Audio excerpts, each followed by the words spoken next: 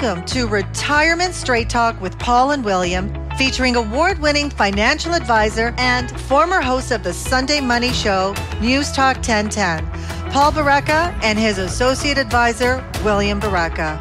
Creating and keeping wealth does not need to be complicated.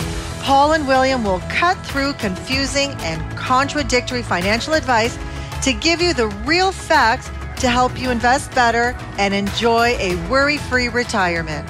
The views and opinions expressed in this video may not necessarily reflect those of IPC Securities Corporation. This podcast is for informational purposes only and should not be relied upon as a basis for investment decisions.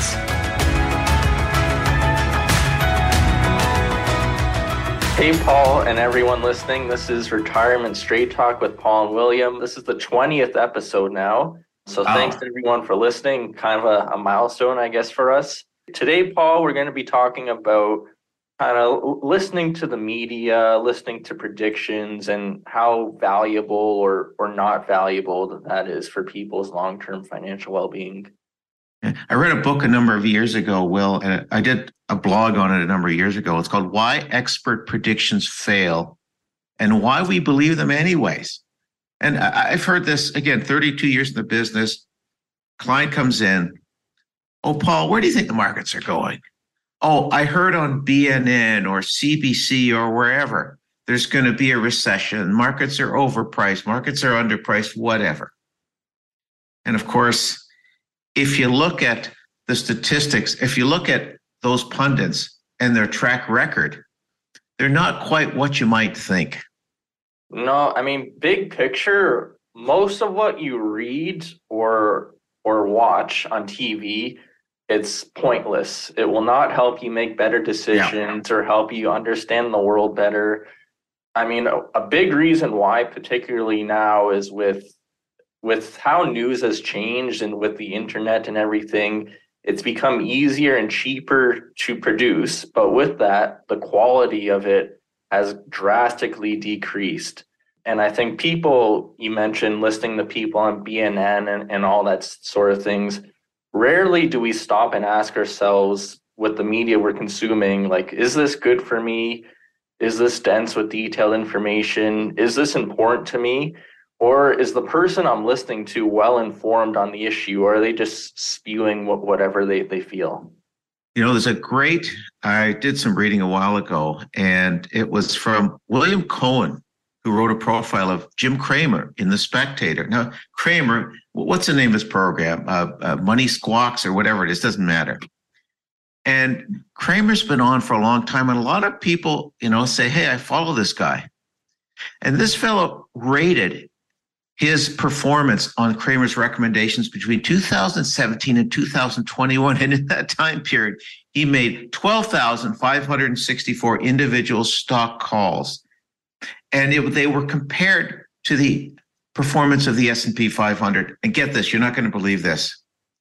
According to Mr. Cohen, his analysis was that Cramer's picks were on whole about 6 to 7% return below the index, 67% below the index, not what I would call a stellar performance.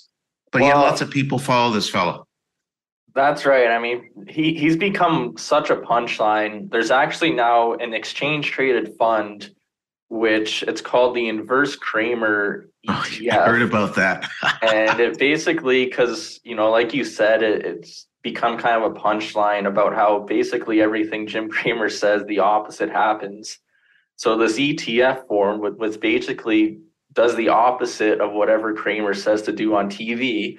And it's done pretty well, actually, since it came out. Also funny, Paul, I don't mean to dunk on Cramer so much, but I don't know if you saw somewhat funny.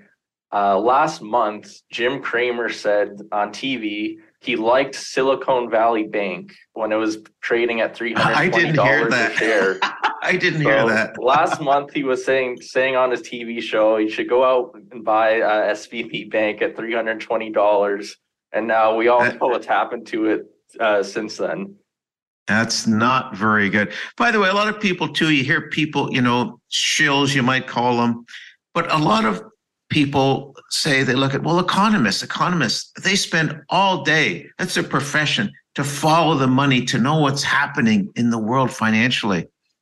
But listen to this, early in 2008, 54 economists met at the White House with then President Bush, and they confidently predicted. Now, by 2008, that's 6 months before the great financial crisis, they confidently suggested things are going to be slow and steady growth, and the economy wouldn't sink into a recession. So that is about 6 months before the greatest money downturn since the Great Depression. I mean, Buffett talks about economists too. He says, there's probably, according to Buffett, maybe 150,000 economists in the US. And I may have that number wrong.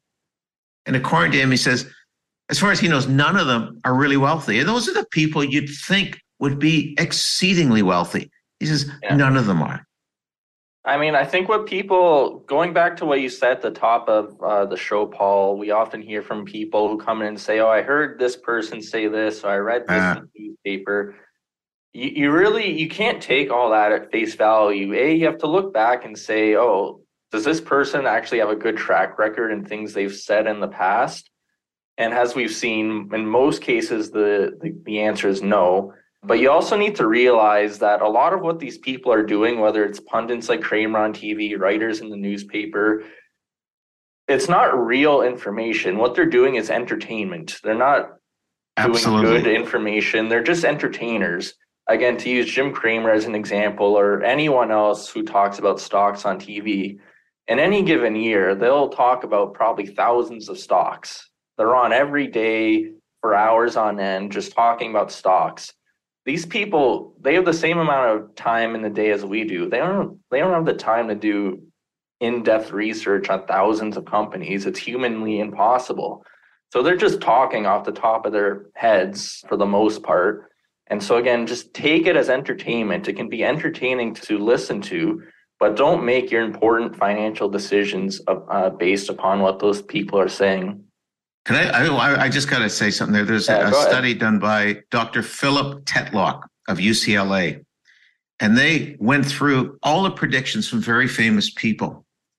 And first thing, they find that often people will quote, well, this person predicted this accurately, whatever that was. But what doesn't happen is they don't tell you about the 19 other predictions the same person made that were literally didn't work out at all. And according to him, he says the more famous the person is, the bolder their predictions are and the less accurate they are. The less accurate, the bolder the prediction. Because, hey, that makes headlines and that's what sells media time. Let's face it. Well, yeah. And another thing, Paul, is these people writing, whether they're writing articles or talking on TV and they're telling you, you should do this. Like, for example, a headline you'll often see in the newspaper or on an internet site is 10 stocks you need to own. Well, how do they know what you should own? These people don't know anything about you. They don't know your financial situation. They don't know what your financial goals are. Now, you did some research on that, and you came up with a list, I think, made about 22 years ago. This is just another example. I'll share my screen here for the benefit of people on YouTube. And just describe for the people not on YouTube, I think it was Forbes. Was it Forbes magazine? Is that right? So here it is. This is an article from Fortune magazine in 2000, and it says 10 golden companies to own in the next decade to come. And they include companies like Enron, Nokia, Nortel, basically not good performing companies. Out of the 10 on this list, the only one that made any money in the next 12 years was a company called Genentech, which was bought out. All of the other ones lost money, and of course, Enron went straight to zero. Don't forget about Nortel. Oh, Nortel too. I missed that one too. How did I miss that? So yeah, I mean, this is again from Fortune magazine, very reputable magazine that a lot of people read. So again, just don't take anything you read or hear on TV in the newspaper has face value. Do your own independent research and realize that, again, these people don't know anything about you, your risk tolerance, et cetera, et cetera. So again, just to summarize things up, let me just get there we are. Summarize things now. Again, if you're looking for advice, the media is there to do one thing, and that's to entertain and create headlines and to sell media time. And that's all fine. It's good. Nothing wrong with it, except don't listen to it if you're going to make financial decisions. I think not the moral a good thing. of all this, Paul, is focus on what you can control. Can't control as much as humans. We'd love to be able to know when the next recession is going to come. We'd love to know the next big hot stock that's going to come, but we can't accurately predict that, and we can't control what happens all around the world around us. You can control your asset allocation. You can control your savings rates. So focus again on things that you can control.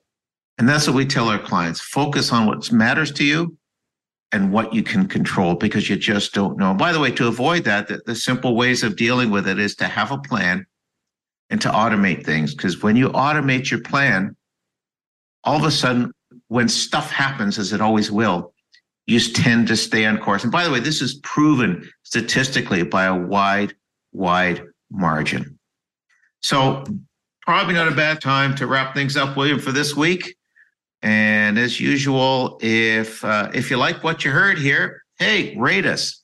And hopefully you'll say something nice, subscribe, and pass it on to any other interested parties. Our next podcast will be on something that I think is really interesting, the pros and cons of early retirement. And most people think, oh, I just want to retire early.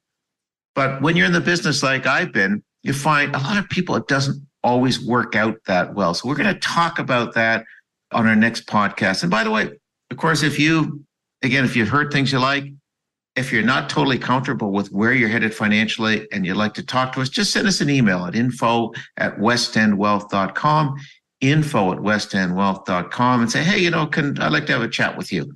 And oh, by the way, too, if you have topics that you'd like us to talk about on Retirement Straight Talk with Paul and William, again, info@westendwealth.com. Say, hey, would you guys talk about this? Can't guarantee we will, but would appreciate your input. Take care, everyone. We'll see you next week. This podcast was brought to you by West End Wealth Planning, an award-winning wealth planning practice catering to small and medium-sized business owners and to those looking to create a worry-free retirement for themselves and their families. To learn more, go to westendwealth.com. Don't forget to rate this podcast and subscribe to Retirement Straight Talk with Paul and William by going to Apple Podcasts, Spotify, or wherever you find your podcasts.